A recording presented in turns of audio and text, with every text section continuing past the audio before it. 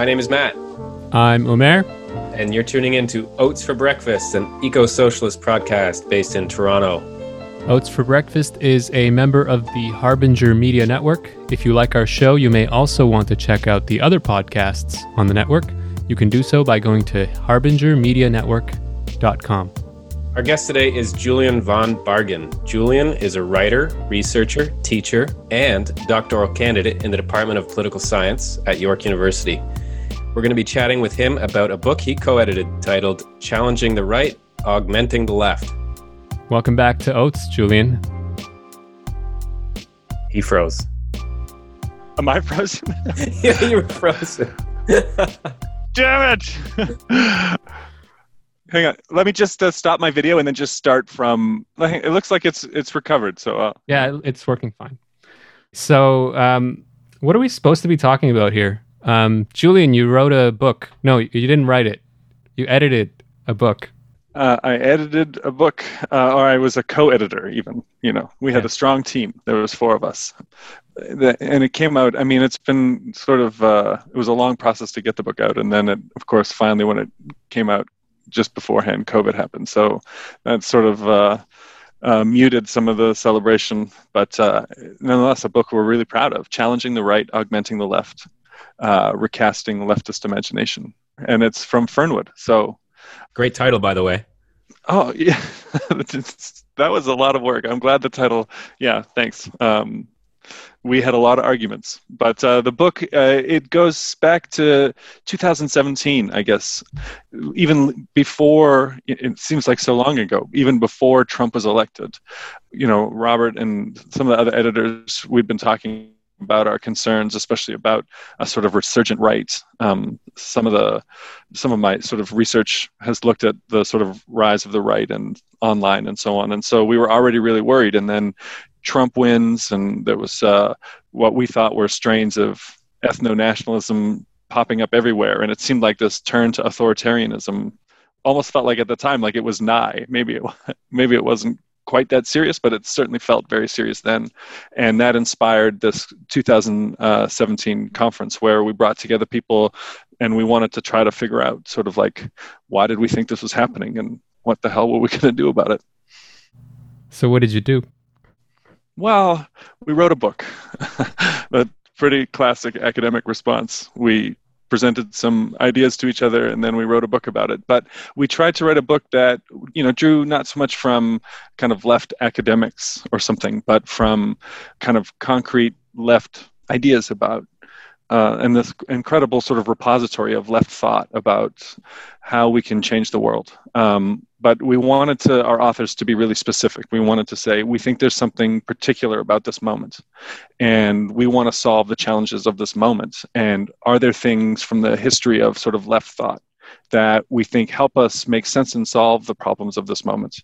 But we didn't want to just sort of look back and admire wonderful left thought. We wanted to say, we think there's concrete problems that we need to address, and we want to see what's there that might be useful to help us tackle these things. And I should clarify that I think what you did in editing this book is more than I did.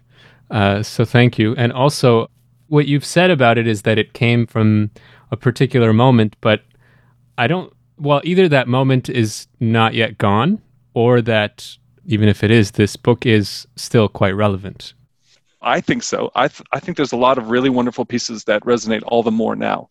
And I don't think just because Donald Trump is no longer president that these things aren't relevant. Like, I think the trends towards sort of emergent right and sort of away from this kind of end of history liberalism, I think those are pretty clear at this point. And so our book is trying to address those, as well as the interwoven environmental crisis and the sort of long-standing challenges of mobilizing and organizing and building a radical left alternative and a set of answers. And we have some great authors, so we can talk about them. I don't know if we want to go through specifically or anything, but we should. Tell us about some of them. I mean, you mentioned the environmental crisis. Maybe that's a place to start. I know you have, I think, 3 chapters, 3 separate contributions about eco-socialism.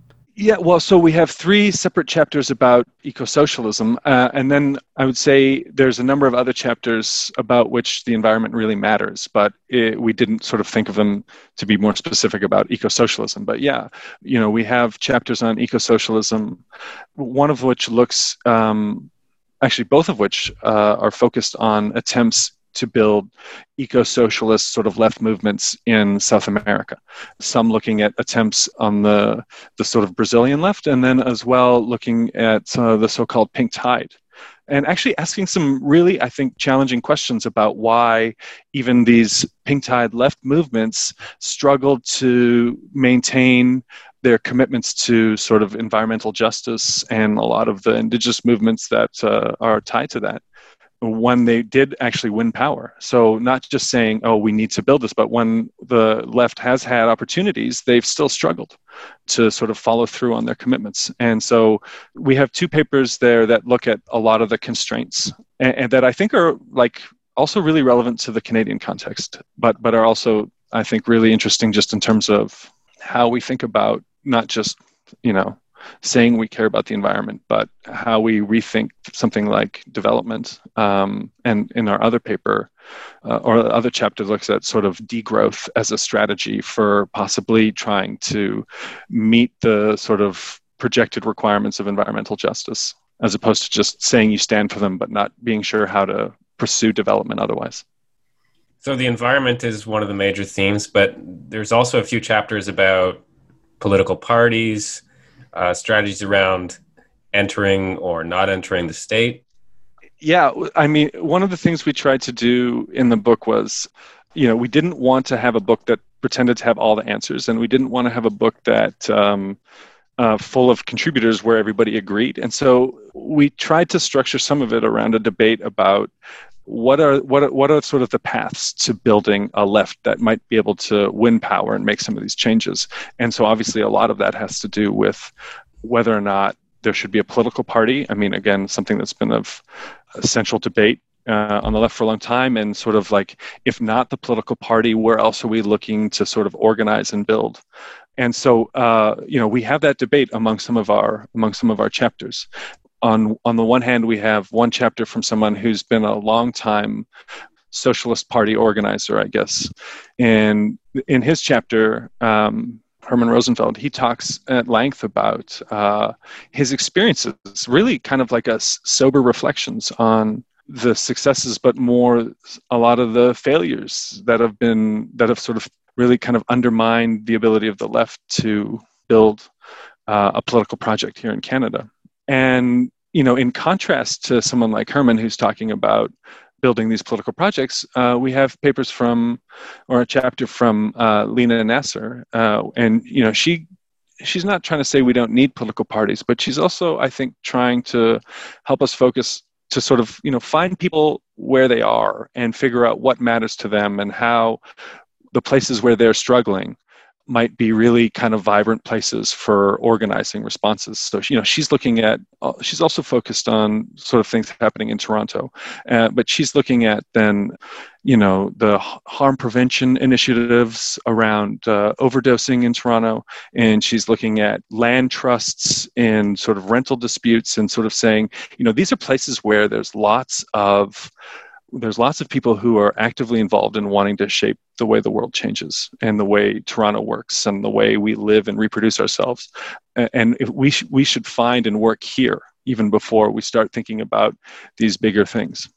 The main sort of challenges that I would say that we cover in the book are, we try to think about adapting the history of left thought to the sort of current challenge. And those things are like, how do we engage with the people who we think would want to be, the working class, or whoever else we think is going to be the foundation for this movement. But, for the most part, our chapters are interested in how to engage with the working class without sort of trying to say, sort of like condescend or assume there's false consciousness. Try to figure out, well, like, if our ideas are so popular, why does it seem like nobody wants to follow us on them?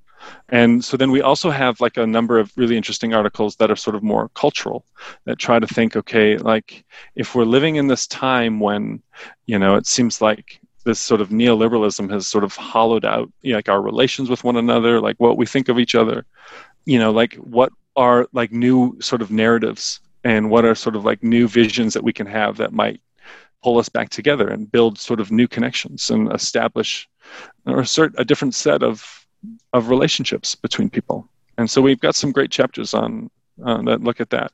Well, so just to give people a sense of the scope, there are 20 chapters in total, right? And not including, I guess, the intro and afterword.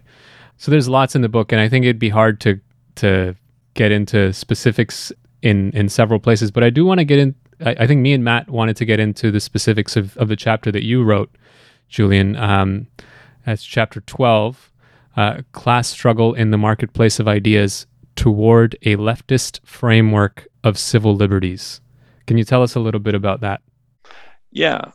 So the basic idea behind my chapter is just that sometimes we have this kind of sense that there's only maybe we have civil liberties or we don't, that it's like this binary thing. And I was just trying to make the case that, in fact, hidden inside the concept of civil liberties are different ideas about what those civil liberties should be. And we have a tendency right now to sort of think of them in terms of like individual liberties. And I'm trying to say we should think about collective civil liberties as well. So as opposed to just focusing on something like one person's freedom of speech, we think about the larger rights to assembly, to protest, to organize, and so on. And then I try to connect that a little bit to a history of left thinking about that, because there's actually a very kind of rich thought about it. So why don't you tell us let's put some meat on that. Why don't you tell us a bit about what you consider to be the conventional understanding of civil liberties, and how would you like to redefine it? How would you like us to redefine civil liberties? Well, I sort of, in the chapter I show in the sort of American context and in the Canadian context, that early defenders of civil liberties were defending specifically the interests of labor. And in the U.S. context, they were worried about, there was talk even 100 years ago about open shops and about the right to choice and about the right to be a part of a union or not, similar to the sort of language that we hear today. And in Canada, there was a similar issue where we had civil liberties organizations that were specifically defending the right to, specifically trying to actually defend labor from really ultimately what we would think of now as racist attacks by the Toronto police and the OPP, who were specifically attacking mostly Eastern European organizers who wanted to build labor movements in Canada. And they were, they deported thousands of people. They stopped allowing people from hosting events in languages that weren't English. They made these sorts of things illegal as an attempt because they were specifically attempting to destroy labor movements in Canada and in the US. And the response of these early protectors of civil liberties were specifically trying to defend labor's right to organize and have collective rights to assemble, to organize, to protest, and so on.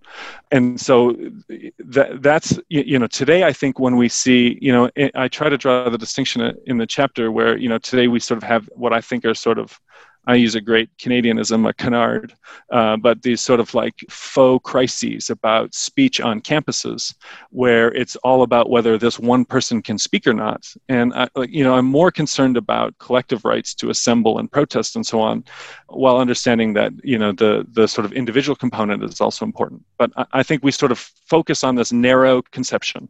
And that really kind of reinforces the idea that we should all have a right to speak, but not realize that there's a whole bunch of other things that are tied to that we are losing.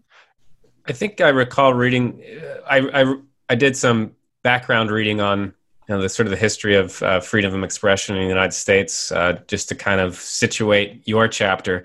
And now I can't remember, was it in yours or somewhere else that I saw that, the ACLU was originally mobilizing around the right to agitate. Is that correct? Yeah, the right to picket and boycott, the right to secondary pickets and boycotts, and the right to agitate. Yeah, exactly. These were all, these were the issues that to defend. And they were, trying to extend civil liberties to do a lot more than just allow someone to speak, but allow them to take the sort of necessary economic and socioeconomic actions to actually build leverage and sort of compel people to make different decisions. I think that's the sort of the key component of the kind of collective right. That's really fascinating. But I think we should also talk about this idea. I love that you use the term canard.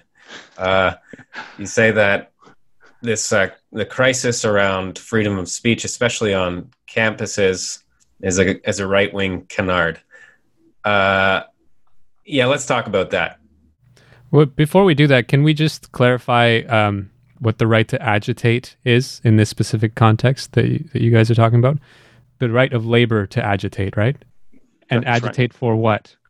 Well, I mean, this was about a conflict over whether or not workplaces should be open shops where people have a choice, whether they join the union or not, or whether or not they shouldn't be. Right.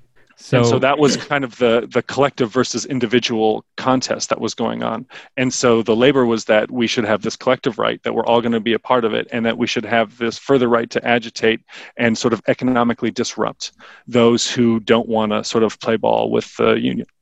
Right. Is that clear enough? Because I think the word agitate is it's not, I wouldn't call it propagandistic or something, but it's not an analytical term. It's like a... Well, I just think it can mean so many things. It's just a very general term, and with the way you talk about it, it means something specific in that context. Because here you say, what they sought to protect was not the marketplace of ideas, but the right of labor to agitate. This is an entirely different conception of civil liberties, meant to secure fundamental economic and social change by asserting labor's absolute right to picket, boycott, and strike.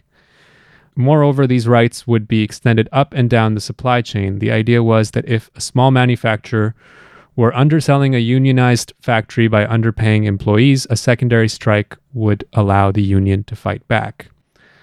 Their right to agitate would also allow other unions to prohibit their members from purchasing these non-unionized products, a secondary boycott.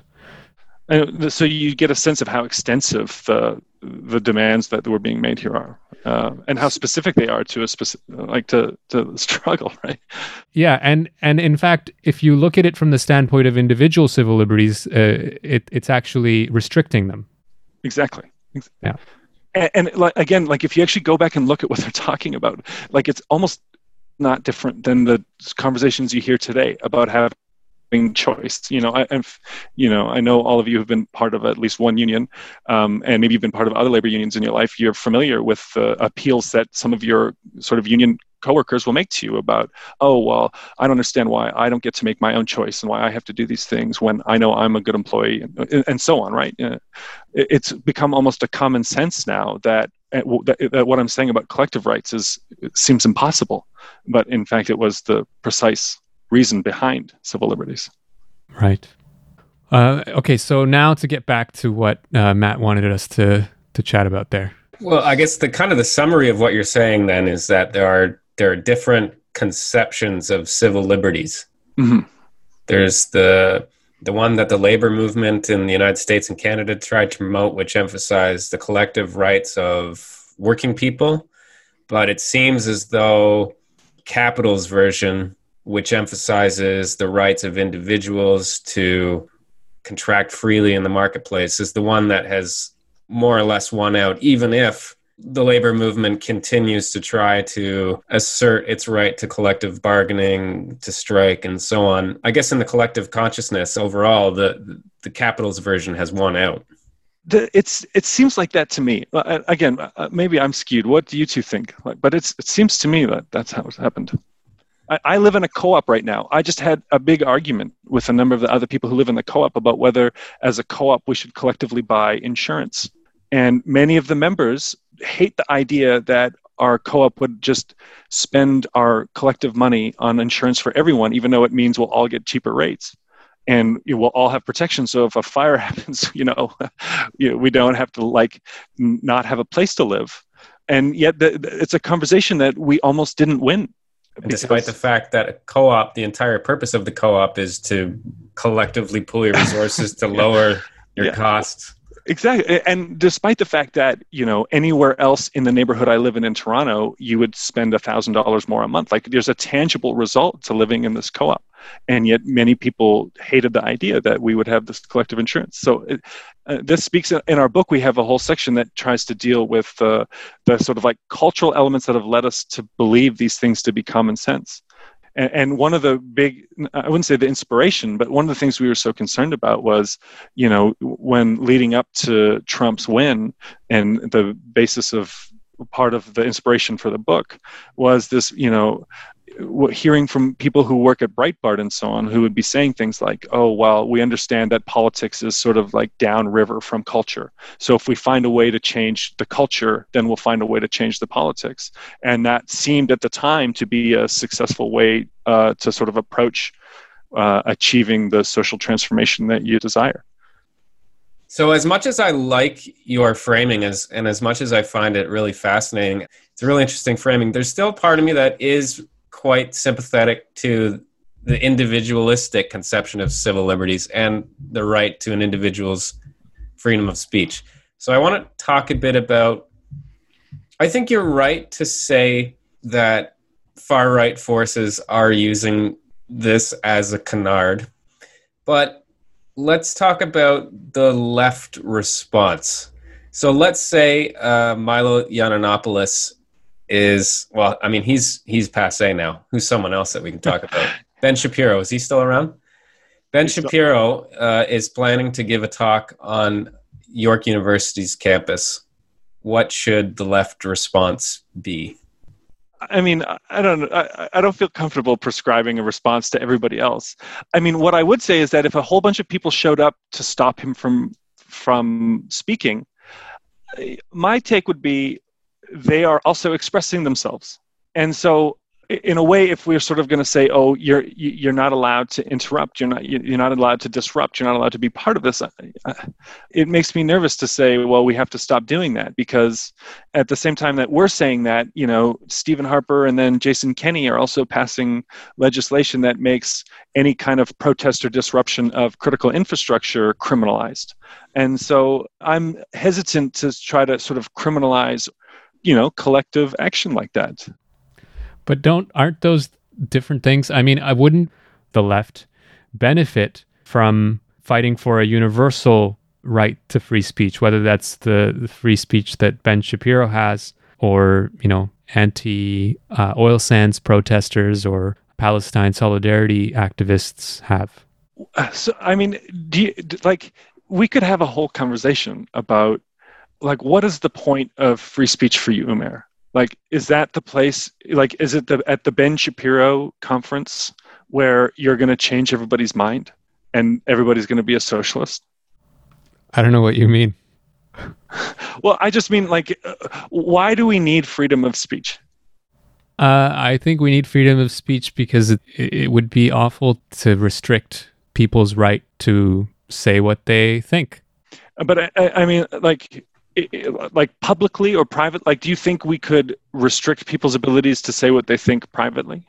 I mean, to an extent, but even publicly, I think it's not the right thing to do. I mean, fundamentally, as someone who believes in expanding the realms of freedom for humanity, I think that human beings should have the right to believe what they want and to say what they believe. I think that is a fundamental right that all human beings should have, irrespective of what they think, irrespective of whether what they think is something I agree with or what they think is something that I find just absolutely abhorrent. So I should be clear. I think I completely agree. For me, though, the question is how do you create? Because I assume I was asking that question in part, we want free speech because we want to be able to try to compel people using our evidence-based arguments that the positions we hold about the way society should be changed are true, and we should work and they should come be part of a project that tries to change those things. So that's why we think speech matters. I'm worried that as the sort of world that we live in finds ways to just transform things like our public spheres and our newspapers and our academic institutions and our education systems, our media systems, and so on, that it's creating this ecosystem where free speech has been weaponized to the point where by having free speech, it's undermined and destroyed. And so I want to live in this world where the realms of freedom are extended.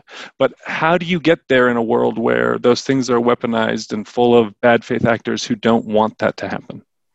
To my mind, I often wonder if I don't wonder. I think I know.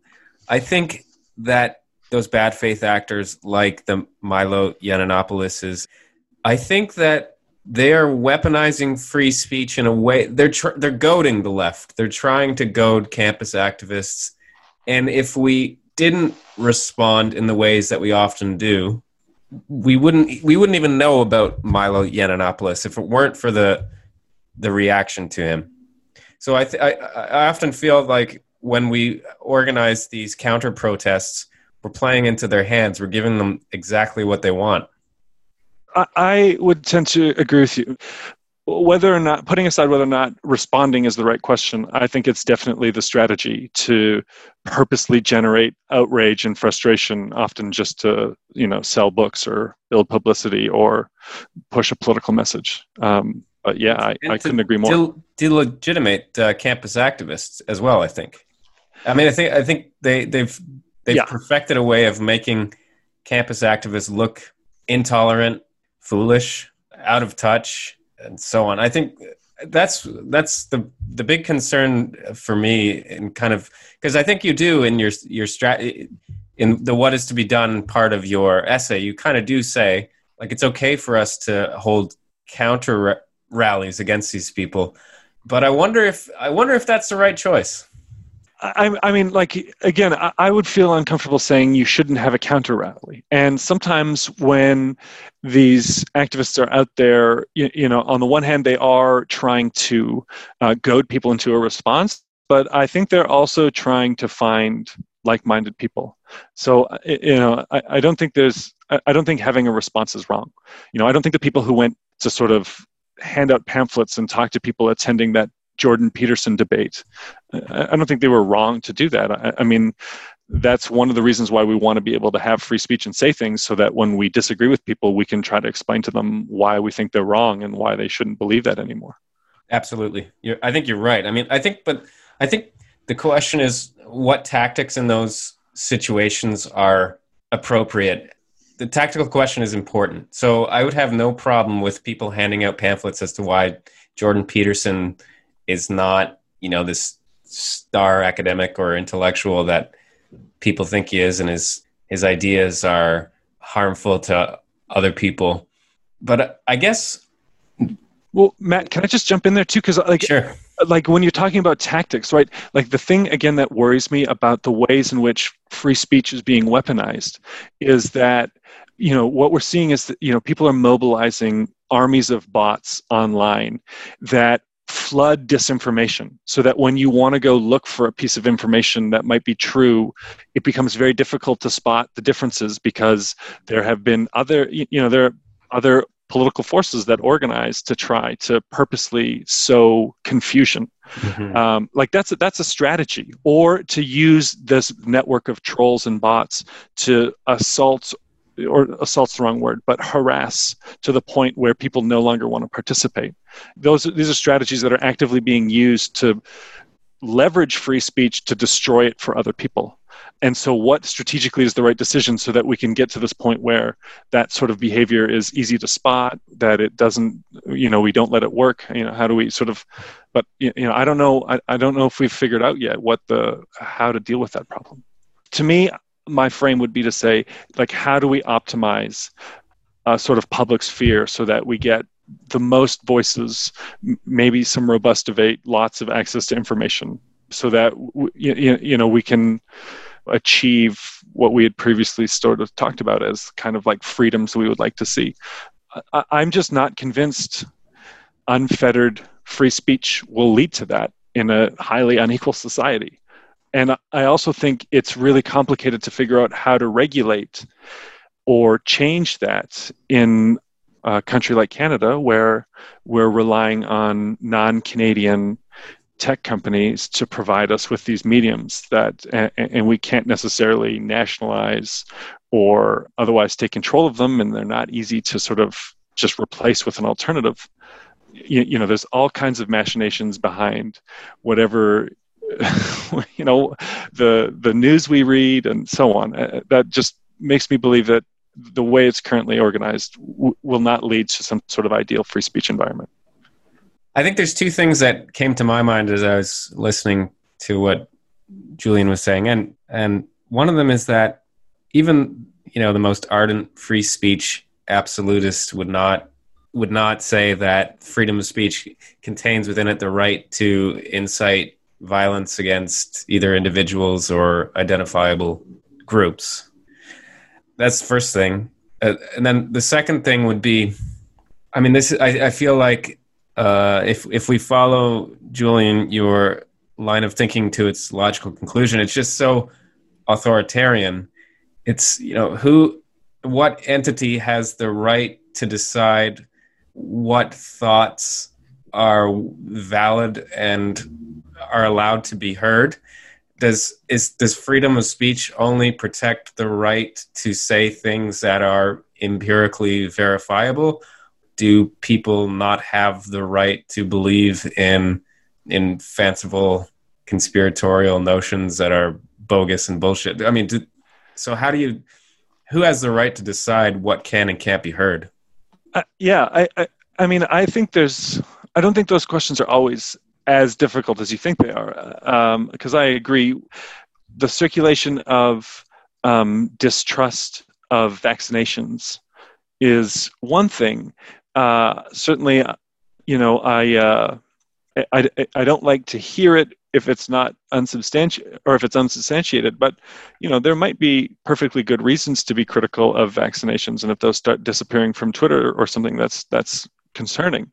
I mean, I agree. Like, I think you're right. Most free speech defenders aren't free speech maximalists, and they don't just want anybody to be able to say whatever they want, whenever they want, without consequences.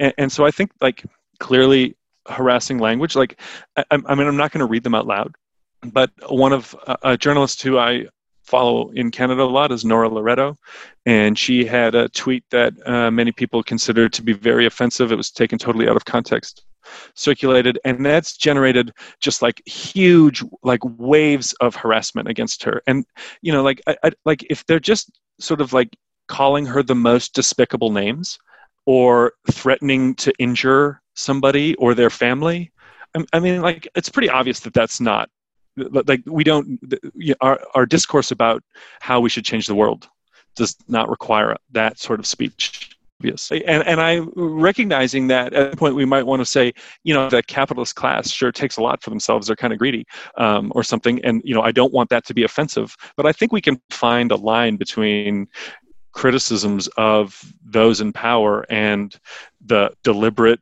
fanning of waves of harassment threatening somebody's life and autonomy and whatever. Like, I think we can all agree that some of that is, like, obviously wrong, and it's not authoritarian to say we shouldn't allow this, or no one's going to want to have a public persona, and still protecting our right to have robust conversations about challenging issues.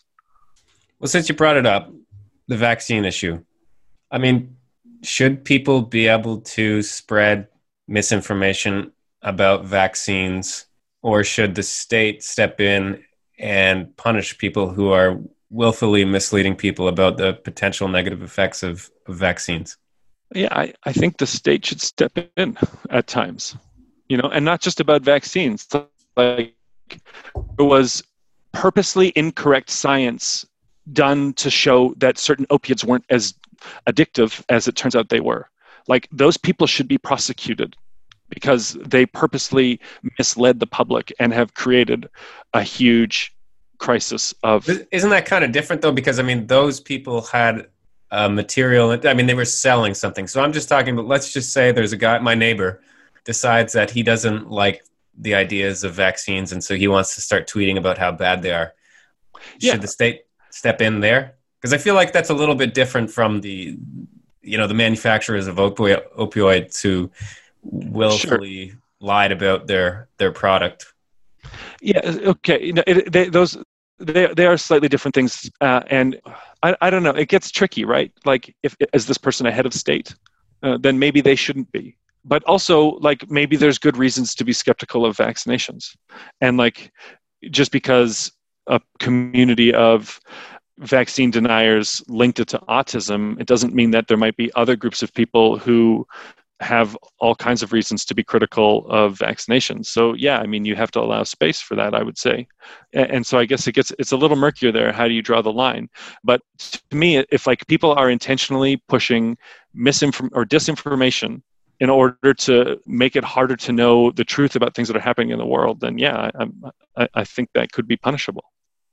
Okay, so who do you think the state is going to come after if you allow it to go after people for speech acts?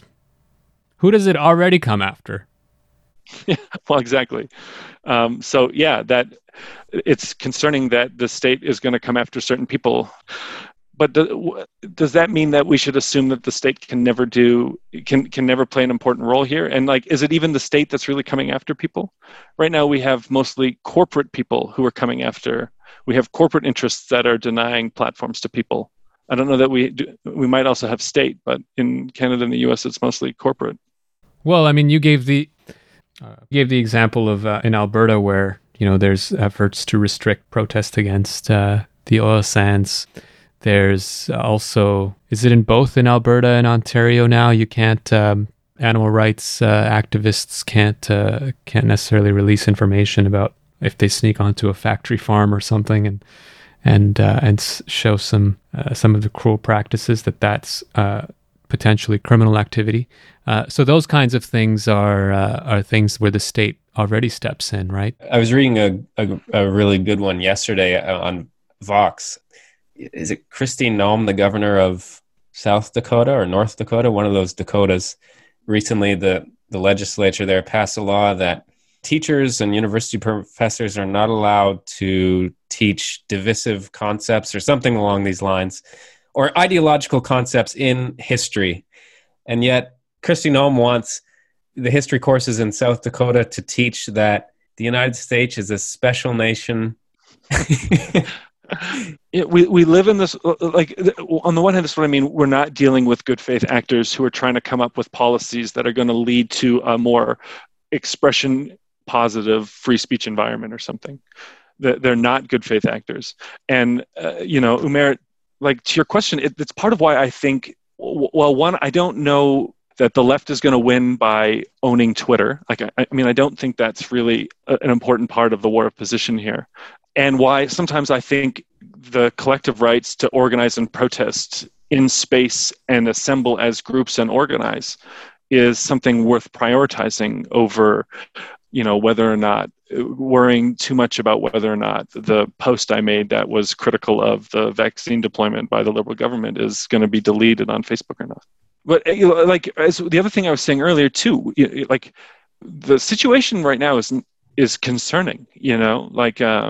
We're seeing our freedoms foreclosed in many ways. We're seeing a rise in an ascendance of the right wing. To some of the conversations we've had earlier, in the book, there's, essentially what the argument that's being made throughout the whole book is that the capitalist crisis has led to this rise in the right. And one of the things that the right is really good at is, if we live in this world, which I think is true, where capitalism has exploited all that is valuable in our societies and sort of transformed them into things that are for profit and no longer have their value to us. One of the things that's happened is our relationships with one another. And so all of this is kind of deteriorating.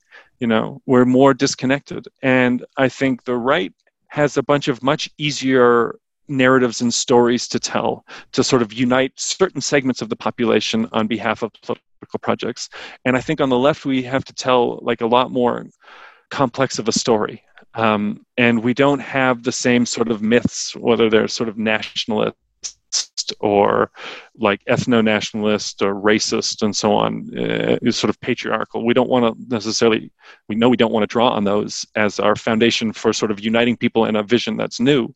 So I think because of that, we see social media and all these other places being very effectively mobilized, because the narrative that the right-wing narratives are a lot simpler. And so we just see a lot more action with those.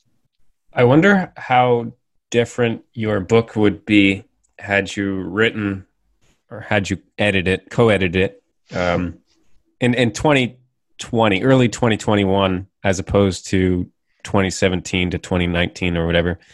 And kind of getting to your point, I feel like in the last few days we have seen that the right might not have the story, or at least the right story can be neutralized. And I'm referring to the passage of the Biden stimulus bill, which was overwhelmingly popular, which has, in some ways, I think, totally redefined or has overcome that sort of right-wing Reaganite government is the problem discourse that's been in place the last 40 years.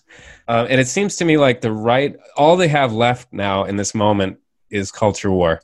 That's it. That's all they've got. So I wonder, do you think the book would be different if you had written it in early 2021? I mean, I think that's a wonderful question. One of the things that I often worry about when it comes to the environment, and what I was worrying a lot about when it came to COVID, and even when it came to Trump being reelected, was that like it wouldn't take much right now for people on the right to realize we can tell a story about saving the world from the environment or from environmental catastrophe and redistributing resources to the right people and make sure the wrong people don't get them. You know, that's like a very easy story to tell.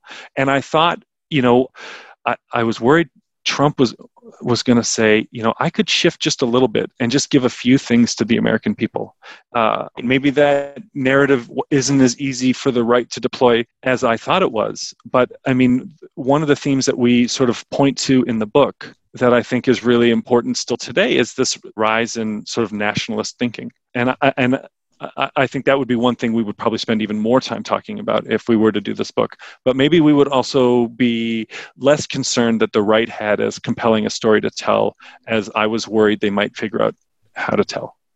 Right. Yeah, I don't want to suggest that Trumpism or the right has gone away.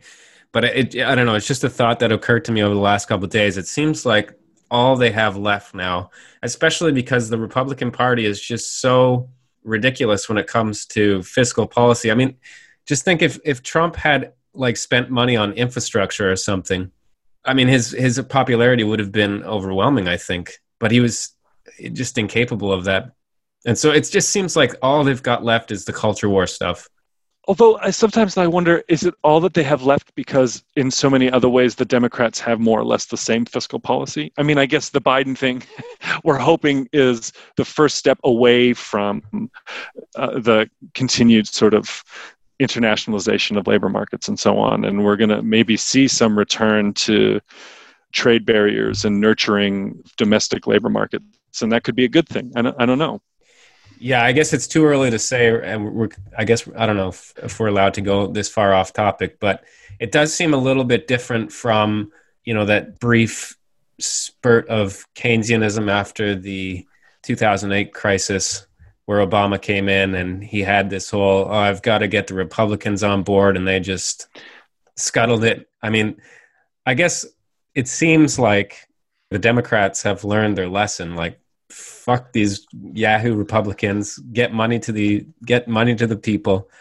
That's kind of the path forward, I think. But do you think that actually, I mean, there's lots of concern, like, you know, Biden essentially, according to many, negotiated against himself and continued to reduce the amount that they were going to pay out.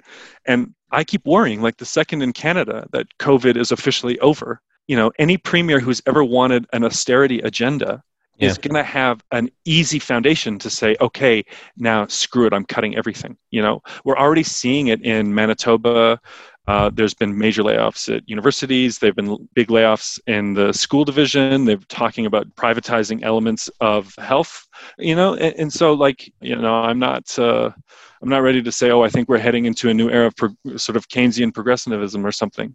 No, also, I wouldn't think that would be sufficient, but I would be happy if we went a little bit that way. I think one of the great pieces that we have in the book looks at sort of by Sedef and Aparna. So I wanted to make sure I got their names. Sedef and Aparna write this amazing piece showing the rise of authoritarianism in Turkey and India. And there they sort of point to how effective stories of the past, in the case of India as a sort of Hindu nationalism, in the case of Turkey, almost a sort of reimagination of the days of the Ottoman Empire, and how they've used these kind of like appeals to this wonderful past to sort of paper over the fact that inequality's gotten even worse, and it's really working for some people, and this sort of nationalism helps to try to keep people who are actually mostly not doing better under this on board as part of the project. And I just think I think our future is one dominated by nationalism. I hope to be wrong, but it seems to be back in a really bad way, and I don't know where it's going to end up. Julian, where can people find a copy of your book? You can find a copy of our book on the Fernwood website. I would recommend going there. I know if you're in the West End of Toronto, they did have some copies at Not Another. Oh my God, I'm going to get the name wrong. Not Another Bookstore? Not Another Bookstore. No, the one on Roncesvalles? Yeah. Not Another Story. Not Another Story on Roncesvalles. Wait, no, I've definitely got the name wrong. Another Story bookshop. There we go. Yeah, because that's a really bad name for a bookstore. Not Another Book. Good thing, Not Another Book. It's a good thing they didn't pick it. Yeah. They did have some copies there. I'm not sure if they still do.